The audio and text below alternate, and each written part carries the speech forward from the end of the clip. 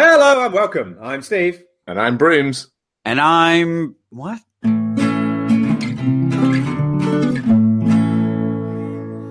Hello and welcome. I'm Steve. And I'm Al. And I'm Brett. And this is Fools with Tools, a podcast for the bothersome Bessem Squire. Gentlemen, how are we? What have we been sweeping up this week? Oh, that segues very nicely into what I'm working on, so I'll go first. I am well frustrated with the quality of brooms in our shops. fuck me.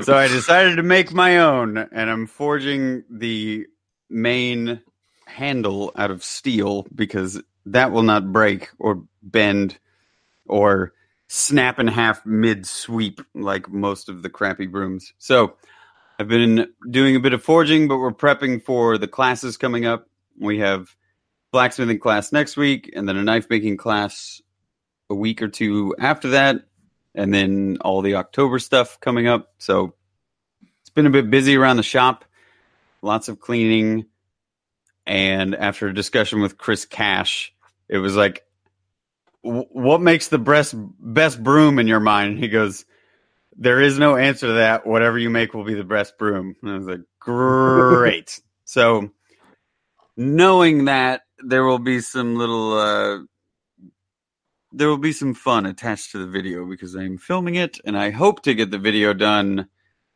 sometime in the near future, but we'll see what happens with all the work that has to be done for the classes. But that's it for me. Lots of long days of cleaning and organizing. Fun. Oh, the most fun. Alsif, what about you? I've been sweeping up dog dirt and children's discarded food items and various empty beer vessels. So I've been away all weekend with all my friends from my childhood. It have been my friends for like 25 years, and we always get together every summer, like a lads weekend retreat. Lads. But no, they're all now married with children, so that became a lads with partners and children and doggos retreat, which is fantastic. But there was 35 of us in a house. Oh no! Yeah, 25 of which were children, and about 6 dogs. So it was amazing, but I'm exhausted, and most likely will get sick in the next sort of 3 hours. Of course. So we need to wrap this up.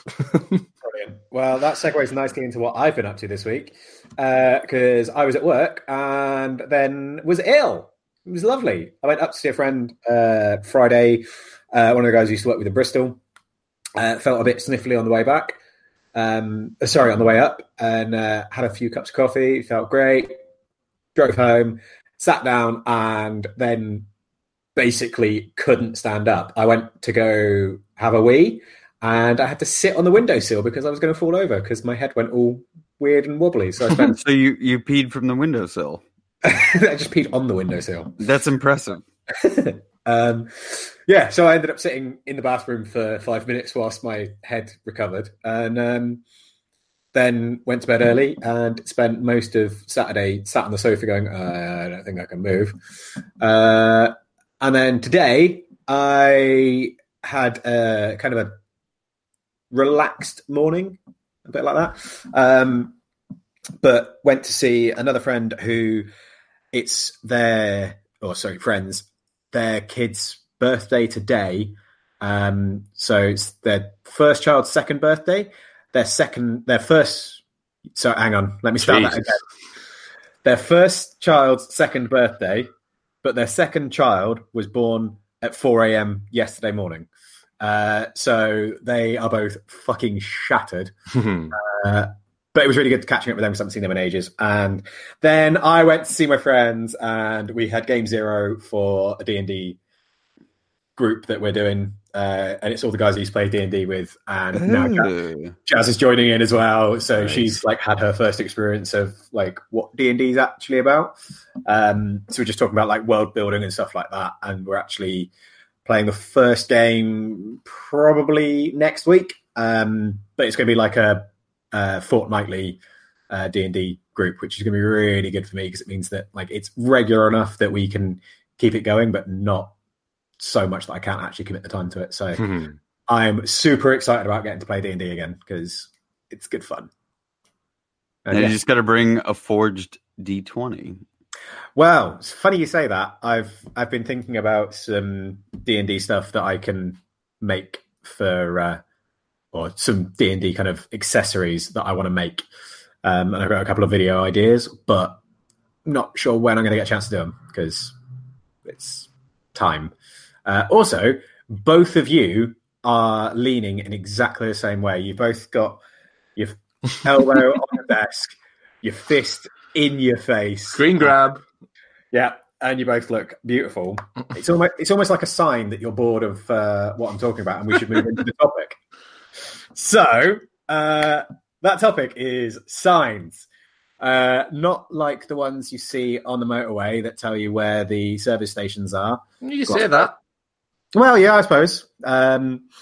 This is more of the M. Night Shyamalan signs with the we're going to talk about baseball for no reason. Until 5 minutes left in the movie.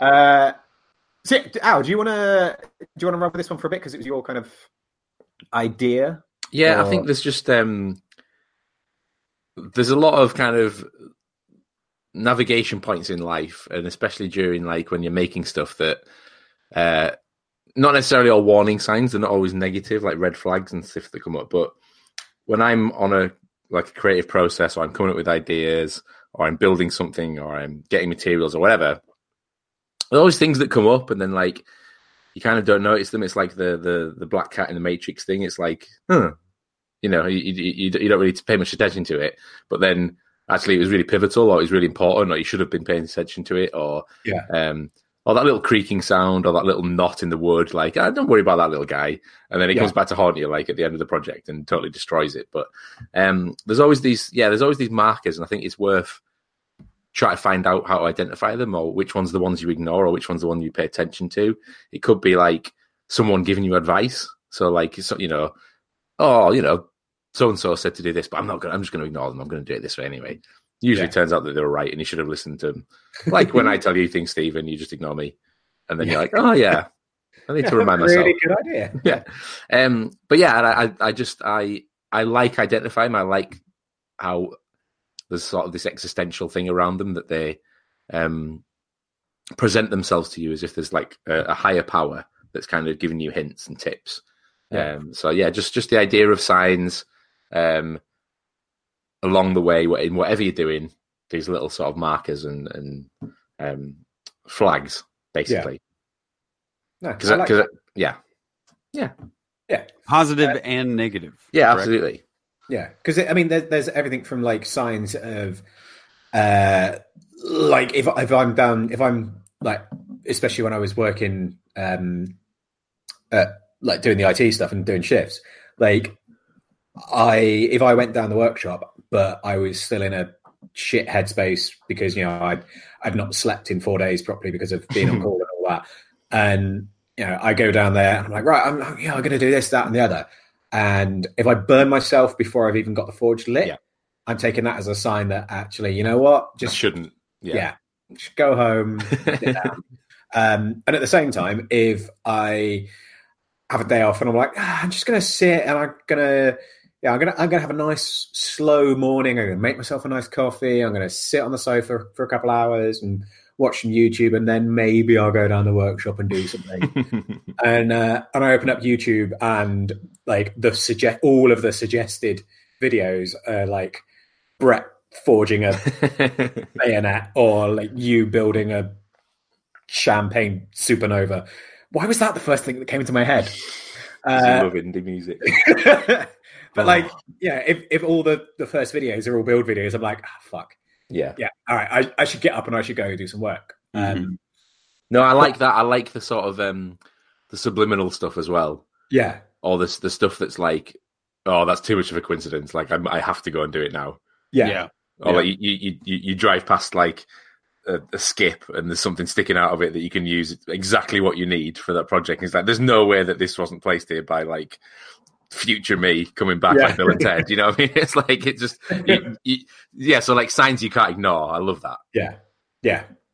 I really like it. Like you guys were saying, like the fact that there's positives ones as well, because it's so easy to just think of that as from a negative point of view. Like, oh, that broom broke. That means I need to stop sweeping the floor, or that I burnt myself before I lit the forge, or whatever. No, but I mean, it's for me, it's the initial thing is like a negative because like, oh god, yeah, obviously, but it's what it actually is like a really good and powerful learning tool. Yeah. So if it's like, oh, every fucking broom I've got seems to like bend at the same place, it's like maybe you're using the wrong broom. Yeah. Or maybe you're asking too much of it and it's designed for like sweeping little laminated flooring in a kitchen, not a massive industrial concrete workshop. Yeah, that's 100% what it is. So it's like it's all this stuff that's like frustrating you, and it's like, oh, I heard that creaking noise. My back started to go when I was lifting that big thing. It's like, yeah, that's a sign that you're not doing it properly. Yeah, so it's an opportunity to go. Actually, what kind of broom do I need? What is the right way to do this? Maybe I can learn something from this. Yeah, turning those into positives, or trying to search for whatever kind of meaning in those very, very ethereal things that pop into your head, like the billboard that you drive past. And you're like, now, I am currently dealing with a thing, and that stupid billboard has some word on it that just clicks with you. Whether or not you take it as a negative or as a positive, I love seeing what the outcome is, or kind of telling yourself that, like, okay, based on that coincidence, I'm going to play the day slightly different than what I was planning, or I'm going to do this project slightly different than what I was planning. Yeah. And if the outcome ends up being beneficial or a positive one, then you're able to kind of be more aware of that in the future, I feel like. Where today, as I was working before the podcast, I quenched a hot bit of steel and was mostly done forging, and had like one or two more heats to go. And then the steel that I quenched like reheated itself because I hadn't quenched the entire length of it. And I totally grabbed it and burnt my hand, which sucks. And rather than, continuing to swing the hammer, which I think I could, it's not horrible, but it definitely hurts. It was like, well, wait, if I stop now, how has the day changed? Yeah. I was going to try and get a bunch of work done on this project, but in actuality, like, I have some stuff I need to attend to at the apartment. I need to do some cleaning and things. And then what if I wake up tomorrow morning and go, oh man, I'm ahead of the game. My apartment's clean. I feel like everything's done. All I have to do is focus on this build and project and the classes. Yeah. And if I hadn't burnt myself, I would have never come home and done all of that stuff. And now I'm in a better mood because of it. It's like finding the positive outcome of something that starts out negative. I like when those moments happen. Yeah, I like the kind of that kind of thought process to it of like you say, like going, well, I could carry on and I'll have, rather than doing half a day of shit work that in actuality I'm probably going to make a mistake, I'm probably going to end up damaging something, and it's probably going to mean that I'm going to have to spend more time correcting it tomorrow. I could just stop, go and do something else, something completely unrelated, and get ahead in that way. Like, I love that kind of that attitude, and that's something that I'm trying to do more and more of. Because it doesn't. I think we're all guilty of like wanting closure on that specific task. Yeah. So like, today I'm going to do this, and if I don't do this and I do something else, I'm totally not prepared, and it will be terrible. But if something comes up like that, you kind of have to. There kind of has to be like a bit of maturity and like attitude change where we can go, you know what? Yeah. Today I can go and do a shitload of admin, get all my taxes sorted. Yeah. And, not worry about doing something physical because I fucking hurt myself. Yeah. And will only continue to hurt myself because I've now only got one working hand. Yeah. So it's going to be even more. I like your example of the cat in the Matrix, though, because that always, as someone who loves the idea of their life being a bit of a movie, or I love my movie-esque moments when something like that happens, or something very coincidental, or it's as if somebody had written this into the script of whatever the hell my life is. Like, how in all of the changes and all of the different jobs and all of the moving that I've done, you don't have to say like divine intelligence for any kind of weird religious aspects, but there's always something that I notice, or I try and really pay attention to those small moments of like, that was a total shift. Yeah. When that thing happened, that sent me to New York City. You know, this series of random events that didn't seem like they mean anything. Now, if I look back at it and go, oh, well, that started, then that happened, then this thing happened, then my motorcycle broke down, so I sold it, and then I had the extra money to do the moving costs, and then, oh, that started 6 months ago. I didn't realize that. But being able to look back and recall these moments of the domino effect, or the series of events that happened to lead me to whatever the next thing was, is always really enlightening. And I feel like I only benefit from being able to be a bit retroactive, you know, or retrospective in my own life, because I think that feeds what we're talking about, which is taking note of those things. Sometimes it is in passing, but like the black cat in the Matrix, you're just like, oh, until someone asked him about it. Like, what did you see? Was it the exact same cat? Exactly. So it's somebody else's knowledge that is then helping you with that situation, because otherwise you'd just been like, oh, cat.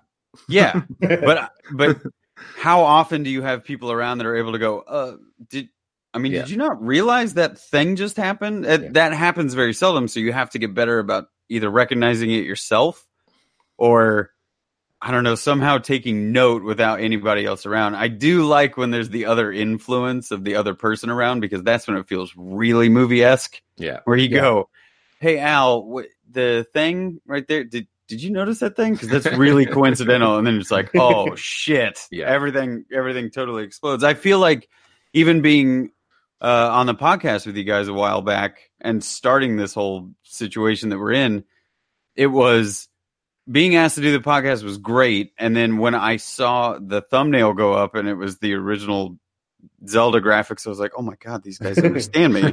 I would have never thought to be on podcasts. I like these guys. I would have never thought to meet them. And Green Fire is what brought Al and I together. And then now it's turned into this. But the series of events that led up to that don't even make sense. It was but Zombie Weapon Challenge, Al, podcast, now I'm here. But what are the... without getting existential about it, you know, there's a bit of like cognitive bias in that we can project onto these like subtleties. Oh yes, and that's how we kind of interpret them, because that's how humans work. It's that idea of like synchronicity, where you kind of you imbue meaning onto things which otherwise would be significant, but it's just too much of a coincidence that like the fire thing and the zombie thing and the, you know. Like, what if you were a total asshole? Yeah, and just reached out to you and it'd just been like, oh, what do you mean? What if? Yeah, he just ignored me, or he, you know, came back with some bullshit, you know, arrogant answer. It was like, no, it was like not fate, but you know, it was well, same as Yandel, Steve, coming down to see you. Yeah. What are the chances? Yeah. But then that. If you look at it from the other side, it's like, well, then they're all opportunities. So everything is a sign. I mean, and it's just which ones you choose. Yeah, I was going to say that was one of the points I'd made note to kind of come back on is Brett's point of things being like interconnected, and you know that one moment, there was 6 months that led up to that moment, or 6 years, or whatever. Like, I wouldn't be doing this now if it wasn't for something that happened 15 years ago, and me taking that first blacksmithing class. But it's I kind of have this weird I guess relationship with that kind of thought process, because part of me loves it and part of me loves the fact that actually you kind of have to, I don't want to say pay respect to, but like you have to be conscious and aware of the fact that actually some of these things, they kicked off years and years and years ago. But at the same time, I'm very much like, you can't read too much into that, and you can't rely on that too much. You have to accept at some point that, it's, yes, that brought you to where you are now, but it's the decisions you make in that moment that define how that progresses. So it wasn't set up. It wasn't fated to be that. I wasn't fated to be on this podcast with you two because I did a class 15 years ago. But without doing that class, it possibly wouldn't have happened. And then, I mean, you've got the whole fucking that thing about like, oh yeah, but you would have taken another class or something else would have happened to bring you into the community because you've got that mindset and all of this. But yeah, I think it's a weird kind of grey area of whether you can say that something like any one particular event caused something, because so often if there's that Tim Minchin song about if I hadn't found you, I'd have probably found someone else. And like, which is a brilliant song. And it is that whole point of like, actually that, it's not that there isn't only one chance to do something or one opportunity to meet someone or do whatever. Like, those chances and opportunities come up a lot. You just have to be aware of when they're there and willing to take them when the time is right for you. Yeah. This is reminding me of the it's a term that I remember hearing in the Da Vinci Code. It's symbologism, another made-up word by Dan Brown. Scotomization or scotomization. It's like falsifying what's there or your perception, right? So yeah, when he's going through, when Ian McKellen is talking through the entire part of like, oh, you can see here in the Last Supper where there's like a triangle that's the chalice, and he's like, that's totally made up. That's not what that is. It's just people perceiving that, and then it becomes something, and then everybody takes meaning from it. Or it can have the opposite effect, which is it does mean something, but your perception doesn't see it. Yeah. And so it's not like a willful ignorance, but it's you're not putting those pieces together, so they don't mean anything. And like Al was saying, it's this constant battle for does that mean something or does it not mean something? Do I take that as just a weird happenstance throughout the day, or is it something meaningful? Like the idea that those things come up all the time, like you were saying, Steve, or this isn't the first and only and last time that this thing will happen. These will be other opportunities, or there will be other opportunities. I feel like it's hard to translate when they are the good thing or when you're perceiving things incorrectly or correctly, right? That's absolutely a talent that some people have of knowing when to gamble on the thing or when to recognize those moments. Yeah. I mean, but then the word gambling just sparked something in my head then, because it's when you are starting to kind of like you said, when you look at those signs, as it were, and you go, oh yeah, that's a good thing, I should definitely follow that through, or that's a bad thing, I should ignore that, or whatever. Like, I think it's always a gamble. It's just how well you know the odds. And I think like you were saying, like that talent for knowing when to take it and when not to isn't necessarily knowing this is definitely good, this is definitely bad. It's more, this sounds like it's more likely to be a good thing, and kind of like knowing that actually odds on that's probably a good bet. Right. But I think, like, for me anyway, I think I still kind of feel it's kind of like a gamble. Yeah. Gambling came up with me like a couple of times when you guys were talking, because we're playing poker this weekend with my mates, and collectively that group of friends who've never played poker before, like I played poker with at uni, college, whatever. We've never played poker before. And one of the lads got a royal flush. Never seen a royal flush. It's like 2,000 to 1 odds to get a royal flush, something stupid like that. Yeah. And the first time we play poker together, someone gets a royal flush. And I'm just like, what? we didn't play for very long. It wasn't like, we didn't do that many hands. And it was just one of those coincidences, and everyone went mental and went crazy, and it was hilarious. But it's just like, what are the chances of that happening? And I don't mean like statistically. I just mean like, why did that happen? What's the odds?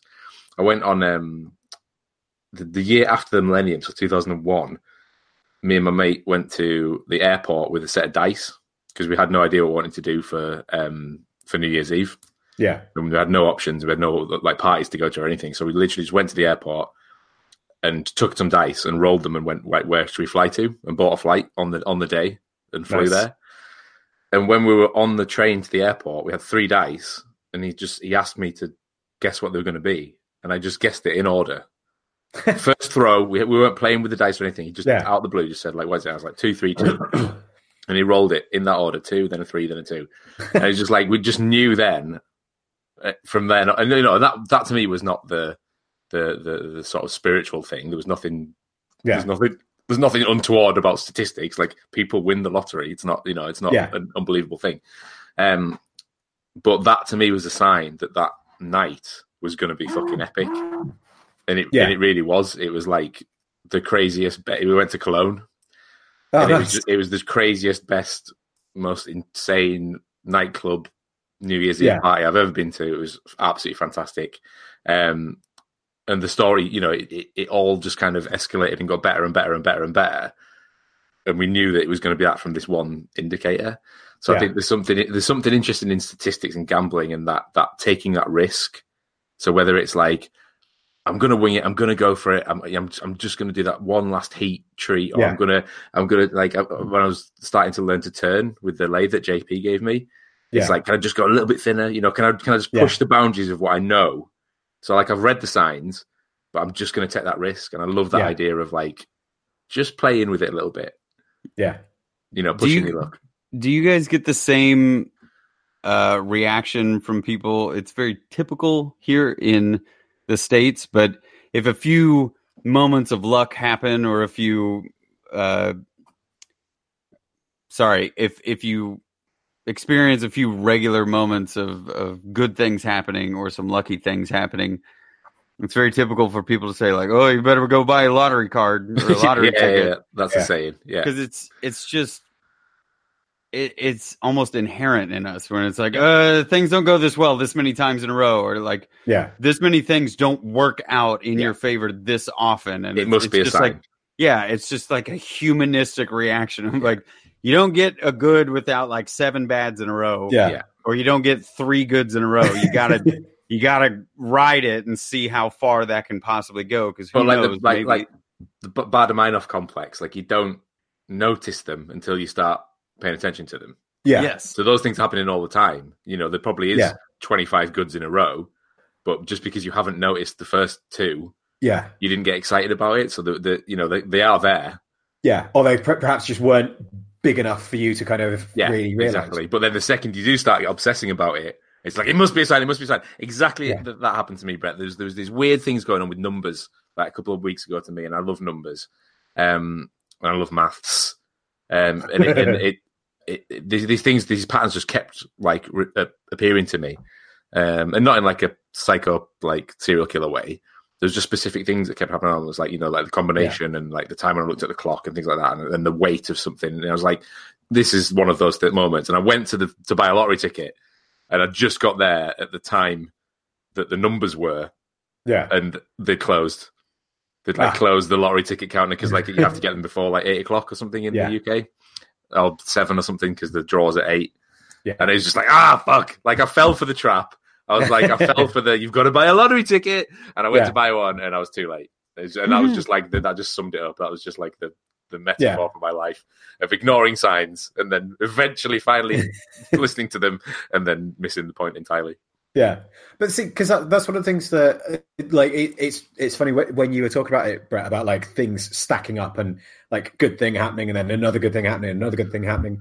Like, I find that really interesting because it does always seem like, oh shit, you have a sudden streak of good luck and a sudden streak of bad luck. And I think a lot of it has to do with your kind of, your mental state at the time. And I don't mean that in a like psychic powers way. I just mean if you're in a good mood and you're willing to look on the bright side of things and you're willing to see the positive in things, then generally, like, even if something happens that's neutral, you're going to find a good spin on it. So you're going to say, oh, well, that was good because, like, it was when we had the class the other day, the shoot the other day, and I went up through the lane, and then when I came back down, it's like I could have easily, if I'd been having a bad day, I could have easily looked at that as, oh, for fuck's sakes, now I've got to either reverse it all the way back round or I've got to spend 20 minutes taking this tree down.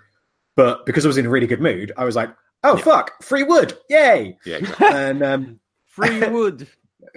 and yeah, so I think like that, and I think that can help a lot. And I think, and I'm sure, Brett, you must get it so much, because I get the same thing, like people saying, oh, you're so lucky getting to do that for a living.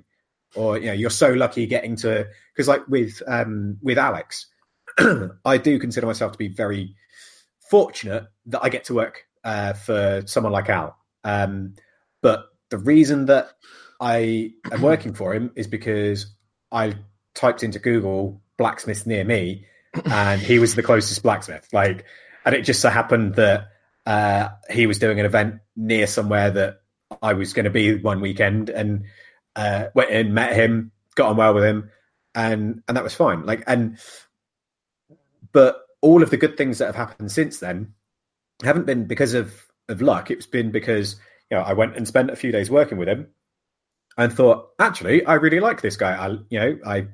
I get on with him. We have a similar sort of view on things and all of that. And it's, I mean, I think I've said about it before on the podcast, like things not being luck, but being not necessarily hard work, but just being open to opportunities. And I think that's a big thing that people don't appreciate, is luck only happens if you're willing to put yourself out there and willing to be available for those opportunities. It's like you don't win the lottery by not buying a ticket. Because one of my friends saw me buying a lottery ticket, or a scratch card, I think it was, and basically was like, oh, why the fuck are you buying one of them? Nobody ever wins them. Or like the chances of winning them are like astronomical. I'm like, yeah, but if you don't buy it, then you're never going to win. Like, so, at least it might be 1 in a billion chance, but at least it's not a 0 chance. Like, you've got to be out there and be available for those opportunities. And I think it's the same with the signs. You've got to be kind of willing to open. Saying open your eyes sounds so fucking wanky, but you can be willing to kind of take those things on board. You can't just sit there with your head down, just concentrating on that one tiny little thing that you're working on. You've got to be a bit more aware of the things around you. I think yes, absolutely, but then also learning to read the signs as well, I think, is a different skill. Yeah. I remember watching Chop with Chris making like a longbow, I think, and it was all like with a hatchet. Yeah, and just the process of making a longbow out of something like a limb from a tree that's like inherently has its own path. Yeah, wants to go in a certain direction and has its own strengths and weaknesses and everything. Just being able to read a bow. Yeah. And when you're tuning it and when you're coming to bend it and stuff and just, following the grain with the axe, like it's going to tell you where you want to go, because it's literally just going to slice between the grain, so like it being able to read something. So, I mean, you guys working with metal so much, you got to be able to read it. You got to be able to know, when the color's gone, the sound, I've got to go off the sound, or I've got to go off the feel of it. Literally, like it sounds differently when I'm hitting it, so that I need to get back in the heat, or something needs to happen, or I've work hardened it or something. There's all these signs with all these kind of not organic materials, but like non-homogeneous materials that don't just behave like a sort of anonymous plastic, where you basically just like working with I always think of plastic as being like digital. Yeah. It's just like it's either on or off. It's either plastic or it's not plastic. Whereas, things like organic materials or metal, they have a grain structure, they have a life to them. You've got to be able to read them. Yeah. And it's the same with food. Like I was like pit boss for the weekend, smoking brisket and pork shoulder and stuff. And it's like, you've got to read it. Yeah. You can't follow a recipe like that. Like the amount of people ask me for recipes and like cookbooks and stuff. It's like, that's not how you cook. You've got to be able to read the food. And look at the signs that it's giving off, like it's giving off too much steam. It's like that bit's a little bit dry. This bit's a little bit tough, like you can hear it. Yeah. It's what are those signs? Yeah. Cause that's one of the things we do with like, when we do a lot of, wild cooking or fire cooking, whatever you want to call it. And with that, there isn't you can't set the fire to 400 degrees. It's going to burn at whatever it's going to burn at. And you have to because obviously a lot of the recipes that we're doing for the book, they state and until it's golden brown or until it's this or whatever. Like it just, you can't say for 20 minutes or for half an hour. It's however long it takes to cook. And like exactly. I say, you have to learn to read those signs. And people always, as long as it takes. Exactly. And people always think I'm being like sort of blasé or facetious when they ask me when I'm cooking, like, how long's it been on for? And I was like, I wasn't timing it. Yeah. It's been on this long because that's what colour the meat is. Yeah. How long, when's it going to be ready? Yeah. I don't know. Like, it's not, there's not a microwave with like a timer counting down. Yeah. So like, yeah, absolutely. Like being able to sort of adjust on the fly as well. So it's not just like, oh, I know the signs. I've seen that before. I know what's going to happen.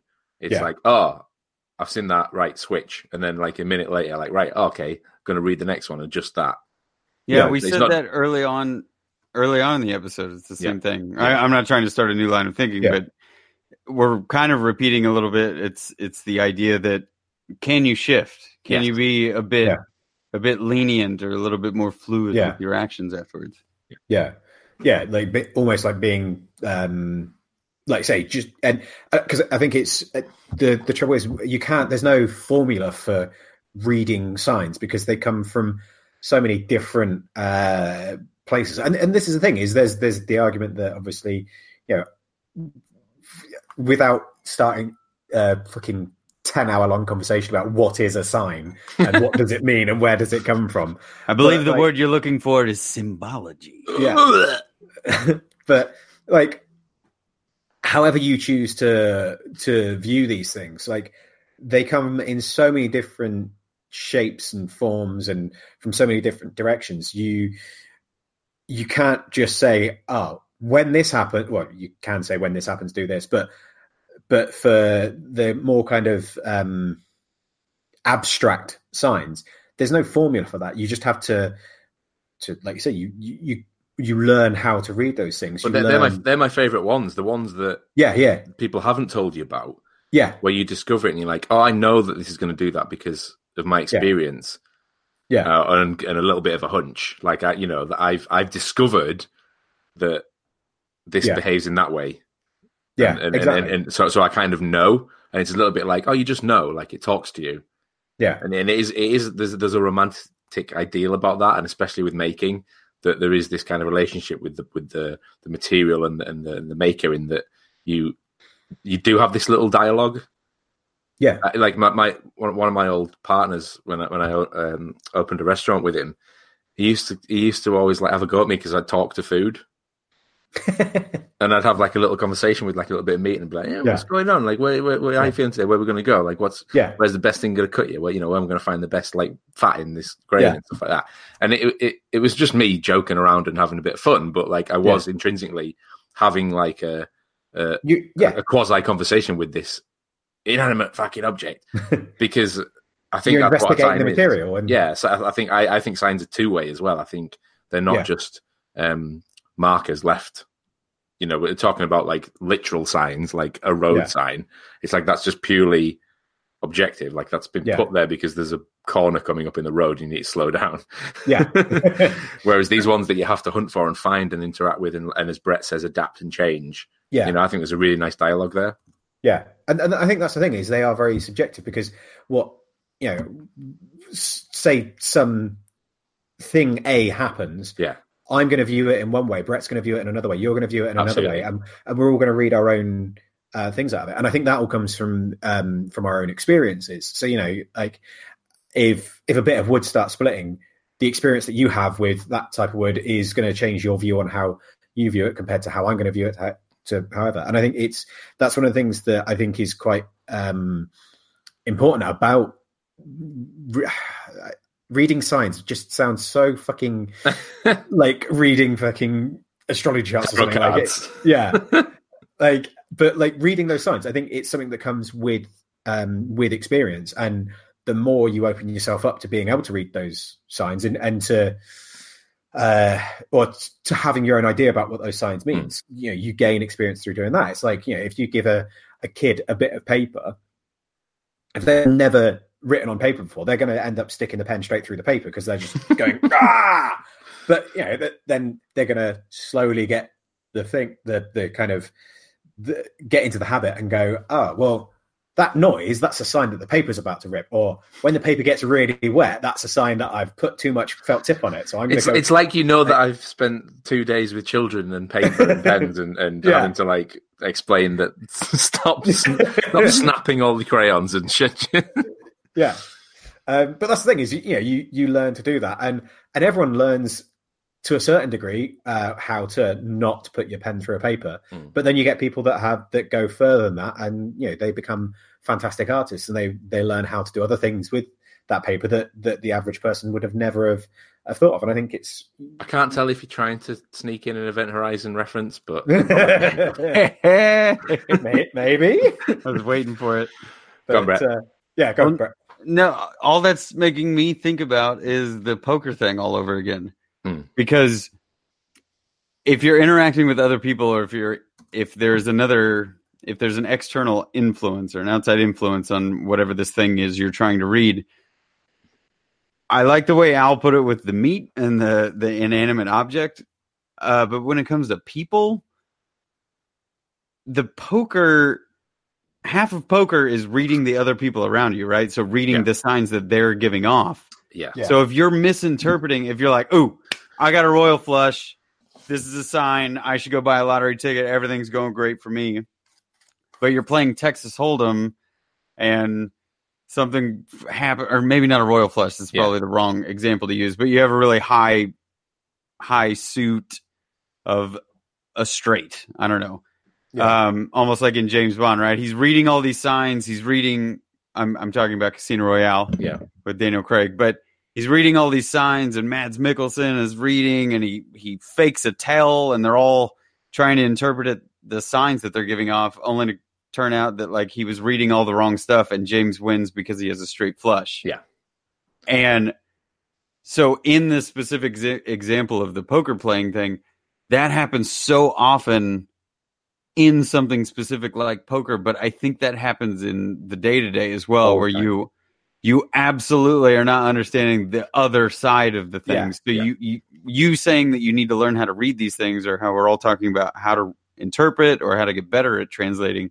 Yeah. So much of it relies on the thing that you're interacting with. The wood will tell you where the wood wants to go, because that's just where it is. It's very black and white and binary. But even that is essentially objective, because it grew that growth ring because that summer was particularly hot.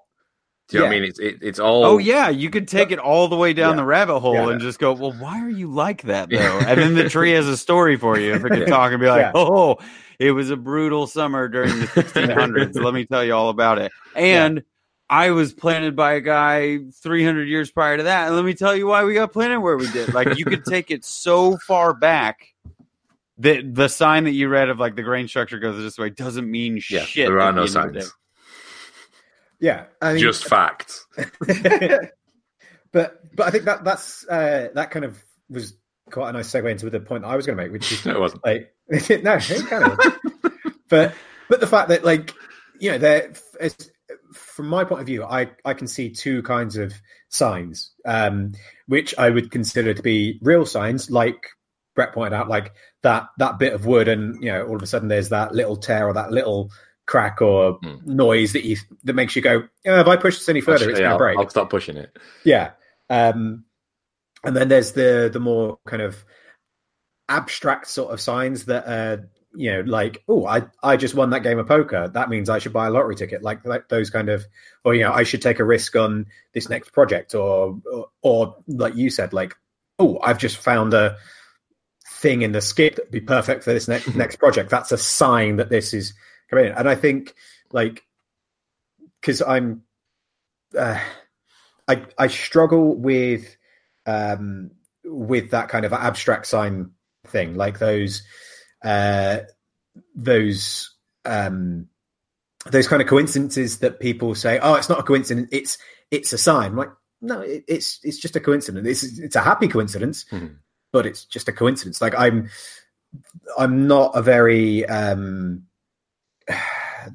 can't think of the word to use to describe it without sounding really offensive to anyone that is like that. Spiritual. But yeah, I'm not a very spiritual person, and I tend to believe in more kind of the facts and figures sort of side of things, just because that's the way that I am. That's the way my brain works.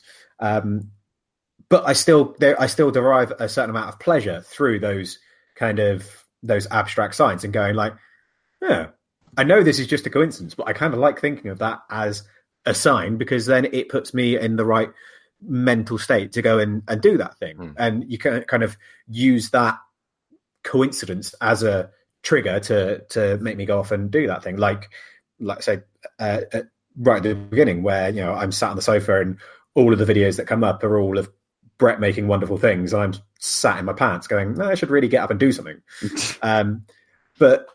But yeah, I just wondered what your guys' like thoughts were on those kind of the two types of sign there, or whether you think there's any more or less, or if you think I'm talking out my arse or what. I was just thinking when you were talking about it, I think they're all transferable. So I think the things that you notice in one thing, it's just like a language thing. Like you can read the same sign in something else. So it's almost like if you had like a universal translator, you'd be able to really just understand everything. Yeah. I think that's why I'm quite good at sort of winging it and turning my hand to things, because I don't see a piece of wood as a piece of wood. I see it as a piece of meat. And I just think about it like that. So I read the signs that the wood's giving off, but I read them as meat signs, if that makes sense. So it's almost like I don't see the Matrix code. I see blonde, brunette, redhead. Yeah. So I think I don't think it's as binary as that. I don't think there's this type of sign and that type of sign. I think from my point of view, personally, they're all the same. Yeah. And it's just a case of like once you see those patterns, it just becomes obvious in everything that all those patterns are the same. And you're like, oh yeah, that reminds me of that time that that's why I use so many fucking analogies, because I see one thing in something else.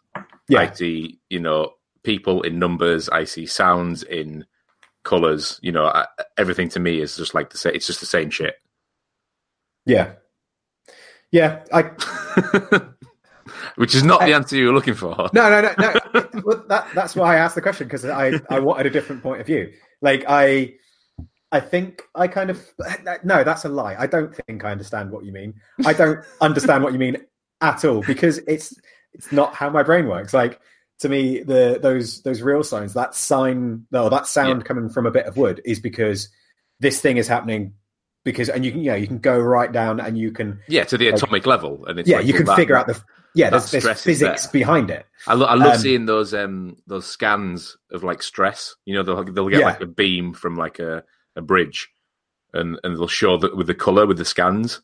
I remember the first time I saw that, I was like, "Oh, awesome! You can read exactly what's going to happen and where that little bit of plastic is going to break on that toy." Yeah, with this cool scan and all these like heat maps of all that, where the stresses are. Like when I first saw that, I was like, "That is how you read the world." Yeah, that's amazing.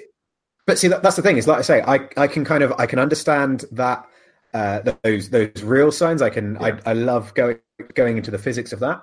But the kind of abstract signs, like for me, yes, you can trace that back down to the cause of that thing, but that cause is just it's a random thing. There's no. But that sounds to me like you're admitting some form of higher intelligence.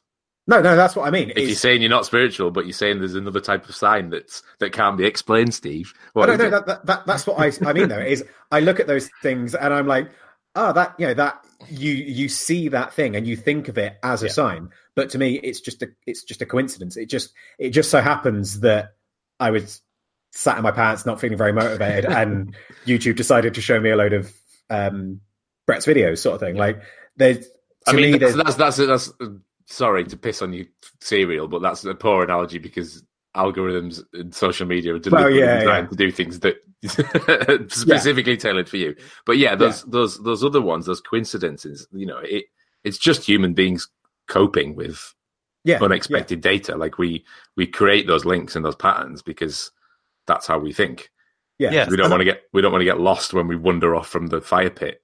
Yeah, and that's the thing is like I think those kind of those coincidental signs, those abstract signs, they say more about us and what's going on in our subconscious than exactly. I think that's the point I was trying to make is the fact that I don't think she looks like my mum. She looks like my mum. She looks like my mum. but that's the thing is that I don't think there's any higher power that's that's putting that random bit of material that you happen to need in that skip. It's just the fact that because in the back of your head you're looking out for that, that's why you suddenly see it. It's the same as if you buy a car, all of a sudden you start seeing a shitload more of those cars everywhere else because you're looking out for them, sort of thing. Sorry, go Brett. First off, let me say this explains a lot about you being a doorman because it's like in or out. I just had to get that out. But we are inherently always looking for a meaning in everything, right? That is like definitive. It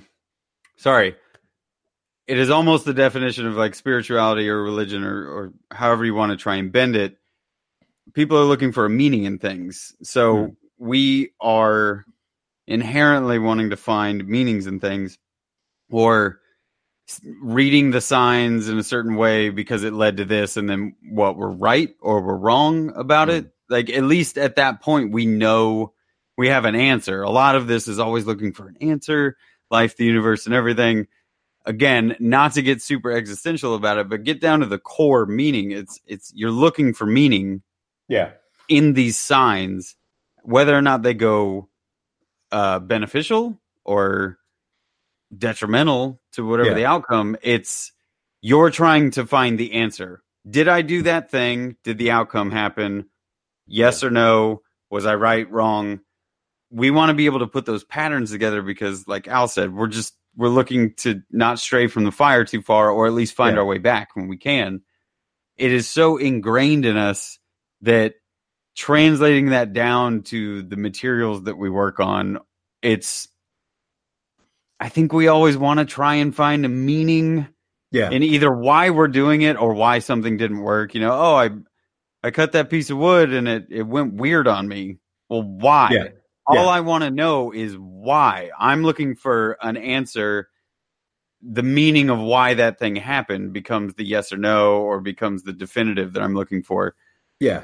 And I will adhere to the fact that because of the movie thing that I mentioned earlier, like I do want to see these signs. It's not that I constantly think of some form of higher intelligence or this divine intelligence that's guiding me through life. That person is a bad writer if that's the case. But it's for my own sake, and I'm very aware of that. Like I spent a lot of time alone, huddled in an apartment in Kansas City after like everything went to shit after a job and like stuff just didn't feel right. I couldn't read the signs. It felt like I was in a foreign country or I was just so completely illiterate of what was going on. I could not read the language that was being spoken to me. And that bred a lot of like introspection and a lot of, well, maybe I'm misinterpreting this language or misinterpreting these signs to where now I can say I think I'm a little bit better at it. Yeah. But it is a constant struggle to figure out what decision leads to what outcome. Like, I don't think that's going to change. And I want to know that I'm reading the script correctly or I'm acting correctly to whatever this this weird series of circumstances that has been kind of that's why I like this me. Idea of a. That's why I like this idea of a dialogue. Yeah, it's all well and good you being able to read the signs, but it's then how you react. Yes, and what you do, and how confident you are, and how you do it, and did I answer the sign correctly? If the sign's asking a question of me, is my answer right? Yeah, and like you say, am I speaking the same language? Right. Do I need to translate the sign into something that's relevant to me? You know, I think yes, these markers and these signposts are objective, but we can put a spin on them and we can make them our own. But this is why I never really get into negative discussions about spirituality or religion. Yeah. Again, not to change this into anything too serious, but I think belief systems, regardless of what you believe in, are personally very strengthening and can benefit. It's so beneficial for whatever the hell you believe in. If you're reading the signs or the star charts or God or whoever's talking to you, that's a dialogue that you're having with whatever the thing is. Yeah. The stars are telling me this thing. Okay, well, you believe that you're having a conversation with the stars or that they're talking and you need to listen. Yeah. So I'm never going to fault anybody for doing failures in the workshop versus failing to read the star chart correctly, or the Bible told you that you needed to do this thing and I tried that thing and it really didn't work out for me. All right, well, either because of your belief system, you may have misinterpreted it, or maybe it had a more subliminal meaning in the text and you didn't quite pick up on it. Like, there's a lot of good that can come out of reading the signs of the thing that you want to have a conversation. Oh yeah, absolutely. The problem in the world is that people don't pay attention and don't read the signs. Yeah. No, I mean, I really don't want to start a conversation about like going into that side of things, and it would be long. Yes, it would. But and I want to kind of agree with you, Brett. Like the spirituality, whatever your viewpoint is, or whatever you want to believe in, or whatever. Like, I have absolutely no problem with that. I think it like you say, it's very strengthening. It could be quite empowering. I do have my own views when it comes to the other side of it, but again, I don't want to start ranting or anything. But I think what you were saying earlier on about wanting to see the meaning behind something. So the meaning behind that sign, like, why is that thing there? Why did I notice that bit of material or whatever? I think like that's the thing is, for me, maybe this is why I'm not a particularly spiritual person, because like to put it, I don't care. Like I'm more about the fact that, right, well, I have seen that and that's triggered this thing in my head that makes me think that. I don't care why I've seen it. I just care about the effect that then has on me. Whereas like something like, oh, why did I hear that noise in that bit of wood? You know, that's then going into again going back to the physics side of it, and I'm interested in the how, and the how can I, like, why did this happen? How can I figure out if it's going to happen again, or how can I avoid it from happening again? For like those negative signs, as it were. But yeah, I think for me, I'm disinterested in the reasoning why that sign has appeared. I'm interested in what that then triggers in my head, whether it is just seeing a branch and going, oh fuck, that branch has made me think that maybe I should make this thing that looks like this and has got a thing pointing out here. That'd be fucking great. Like, I'm not interested in why I noticed that or where that sign came from. I'm just interested in what it then does in my head. Is this I think we're opening like a Pandora's box here. Is this like the whole sort of path to creativity? Just then when you said about the branch, like, is this how we make things and how we become creative? Ooh. People who don't read the signs are just like, they're just seeing things as things, and there's no inspiration there. They don't, there's, it's, everything is literal. Well, that's whereas the people thing. who are willing to read things and go, oh, that could be this, that could be that. That wants to be set free. That, the Michelangelo statue within a lump of rock thing. It's like, yeah. But then I suppose you could say you could almost flip that over and say that, well, you're only going to see the signs if you are already a creative person, sort of thing, because you've opened up those kind of pathways in your head. I will interject that with what we have been touching on, though, that it's a language. If you choose to learn the language, you can learn the language. It's all about how much work and how open to learning it. And the more you do that, the more you can then. So you learn German, you have an insight into Dutch. Yeah, because there's a lot of similar, thoughts and words and processes and origins. I will say this, not to defend anything, but the idea that anybody can do anything if you're just open to it, like that, there are still going to be restrictions. I tried learning a Slavic language, and that just didn't happen. Like, no, thank you. And my Spanish is minimal, and I was decent at French for a period of time. Yeah, but all very like conversational. But some of them really just clicked. Like, this makes sense with how my mouth moves. Yeah.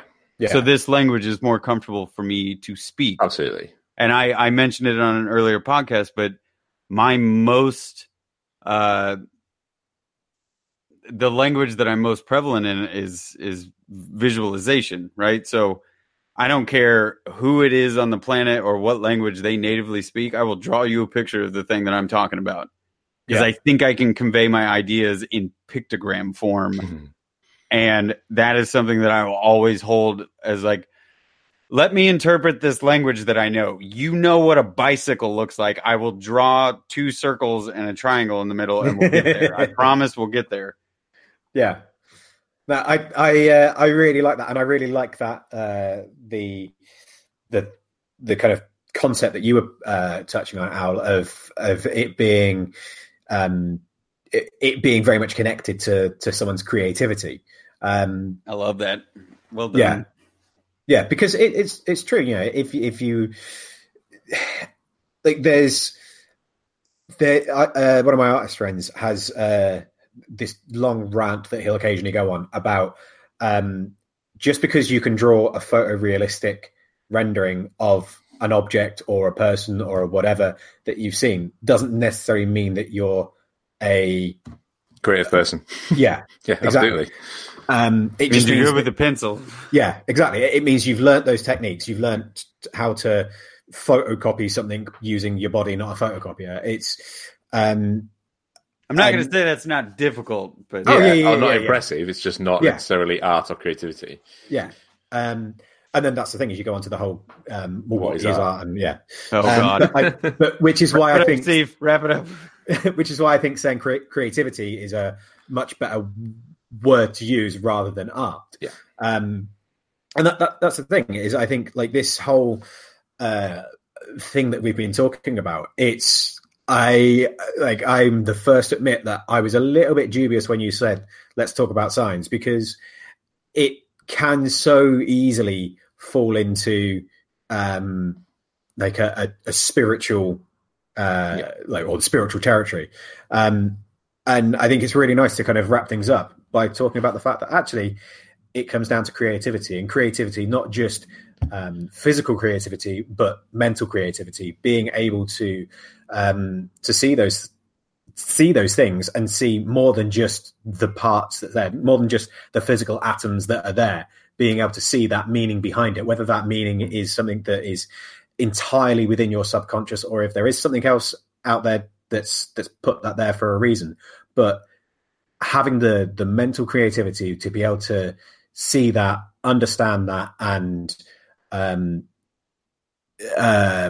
translate that into your own head, I think that is a really important skill. It's a very beneficial skill, and as you've probably guessed, I think it's spiffing. It took you long enough.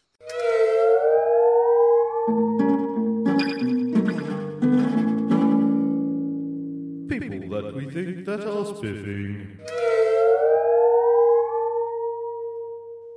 Yes, Sab. Sab, which means I'm going to go first. So we've been talking about signs a little bit, and I think we've kind of discussed that you that if you want to read signs, you kind of have to have a little bit of experience and know a little bit of almost like knowing a bit of history to then know how to read those signs in the future, which segues beautifully into my spiffy this week, which is a podcast called Half-Assed Histories.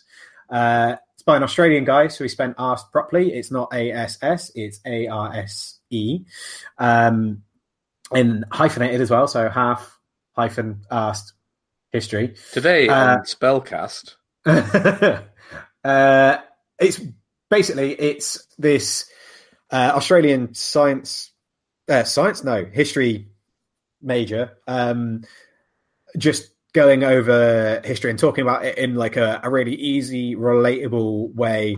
Not going into too much detail or anything, and like kind of skipping over the bits, adding a bit of light-hearted comedy to it, all in an Australian accent. And he does a couple of ones on Australian history, and his accent gets so much stronger. But yeah, it's good fun. It's really nice to have on kind of in the background as a way to kind of pick up some interesting little tidbits, but isn't too heavy and boring. It's something you can actually listen to and not get bored with it straight away. So yeah, I think he is spiffing. Nice. Al is next. Yes, mine is absolutely unrelated, nothing to do with signs. I just really want to spiff everyone that's taken part in the Spacesuit Challenge. Yeah, they look really good, and I'm really jealous. Yeah, and wish I had the time to do it, but I'm not. But I would much more enjoy seeing the other people and how much effort they put in as well. I think it's obviously it's a challenge to make a spacesuit, but I think the amount of effort that's gone in, and they just look all so great and creative. So yeah, yes, you were all spiffing. Good shout. Yeah, there's been some really fun ones come up already, and there's a few that I think they're going to be releasing like full videos and stuff of the builds, which I'm quite looking forward to seeing. Brett, what about you? I received a sign from the YouTubes, which is a total lie. For those of you that may have watched The Hammer, that I attempted doing a forge weld, wrought iron situation. Only a few days after I finished that, or a few days ago, John from Black Bear Forge, who has a delightful YouTube channel that is, as far as I'm concerned, great for beginners or intermediates, anybody that really just wants to learn a lot of different techniques and a lot of tools and process and everything like that. He's just like a jolly middle to slightly older than middle-aged man who is nothing but kind and willing to share all of his information. But he did like a Viking style hammer where it was wrought iron forge welded with the tool steel or whatever. It's like same kind of process. And I kind of wish I would have had that a week earlier, because he did a few tips and tricks in there that I might have helped me achieve my goal. Yeah. But I'll just, I'll keep that in my pocket that like maybe next time I don't jump ahead and I wait, maybe John throws me something. Read the signs accordingly. Yeah. But John, Black Bear Forge, he's just a super nice guy, and he's doing good things for teaching all of us youngsters. Yeah, no, that's a good shout. I haven't ever actually interacted with him myself, but I know a few people that have, and they've all said what a lovely chap he is. So, yes. Yeah, good shout. Is there any other business? I've got some. I've got some. You go first. Everyone's got some. All right. Yay! I just wanted to say good job, Sharon, because she made a fizz gig.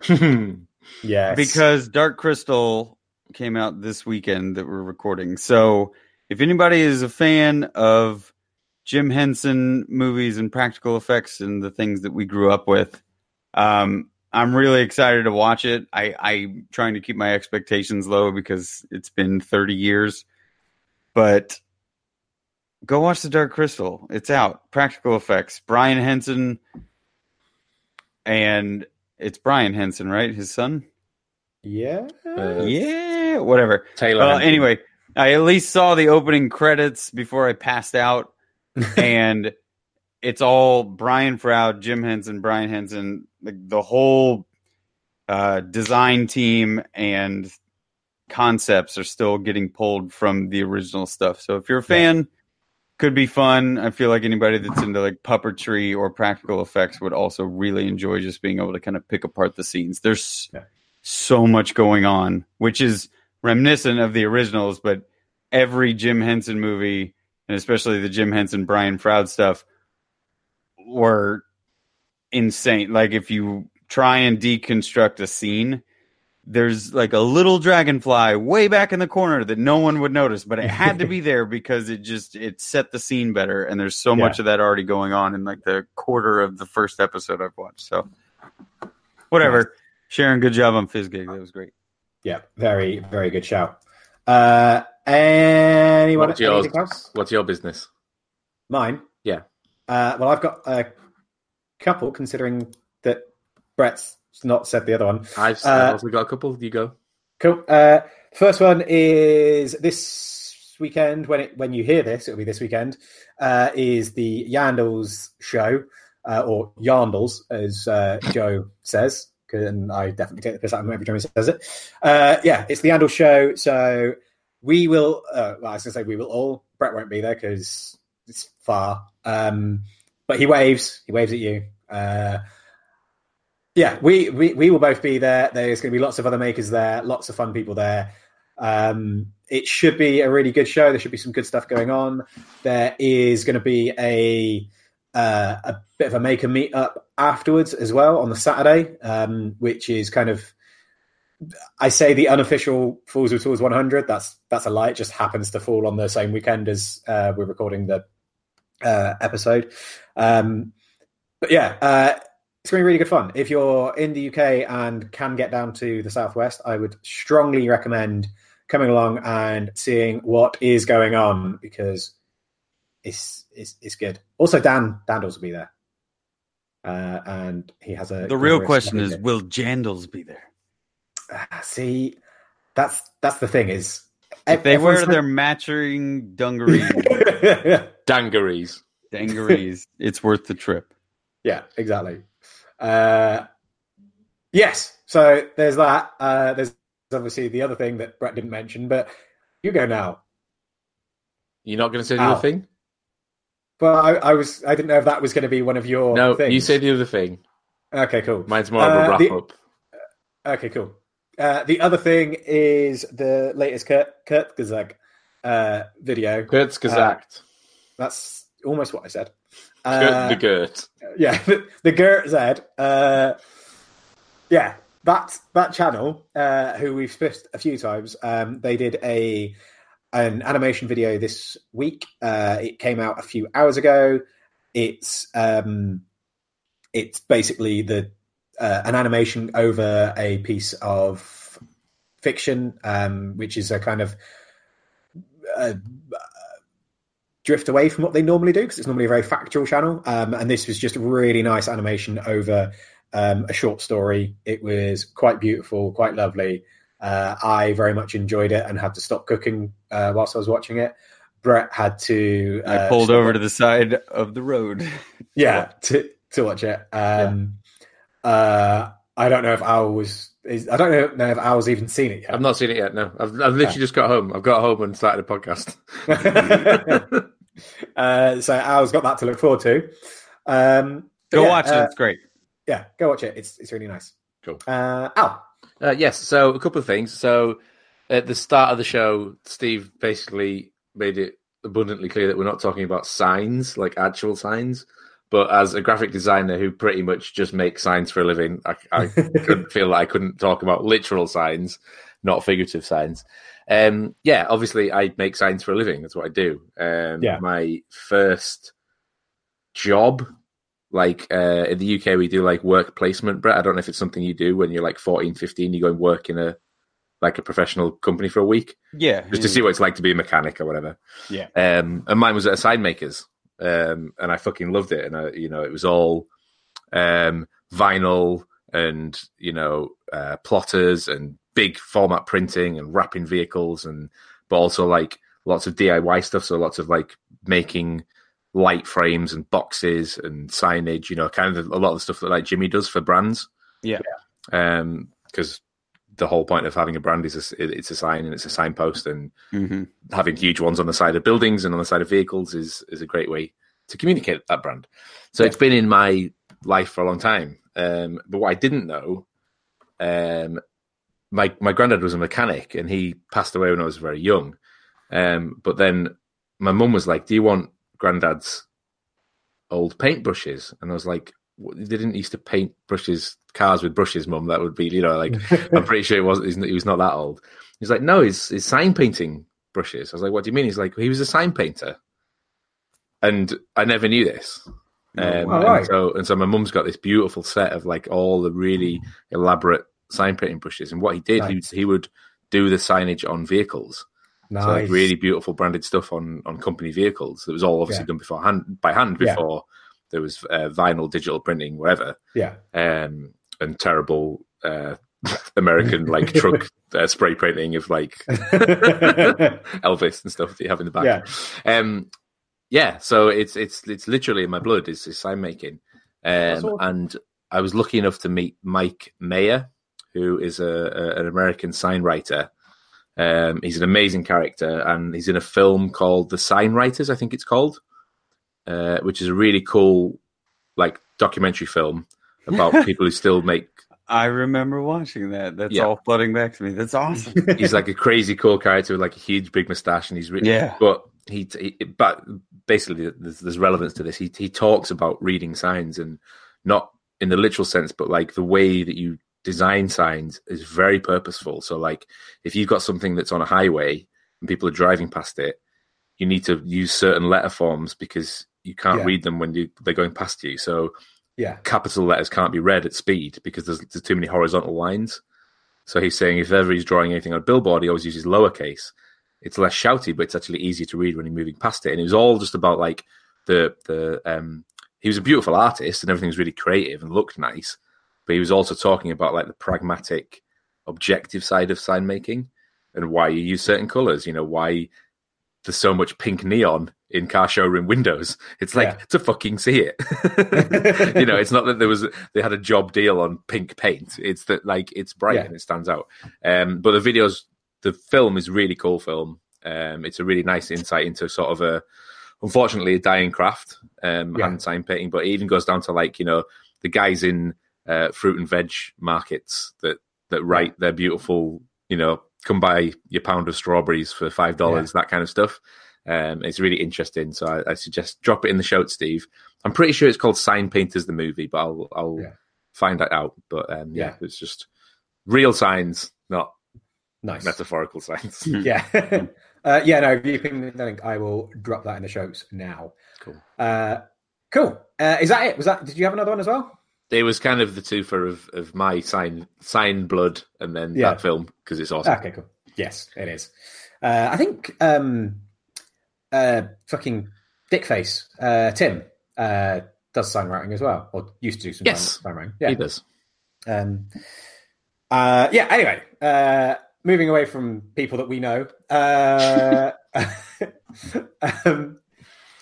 Brett. Bye, Brett. If you want to get hold of us, you can find us on all the usual social media places. Why can I never say social media? Fuck. All the normal internet places. You can find me at Moonshine Metalworks. You can find Brett at Skull and Spade 13. And you can find Al at Al's Hack Shack. Yes. And if you want to get hold of us as a group, you can find us on Instagram at FWT Podcast, where you can see all of the lovely thumbnails that we do. Al does. Chris Angel. Which, normally involves Brett looking being photoshopped onto something. So good. There's no photographs of you, Steve. If I could find photographs of your face, I'd put them on things.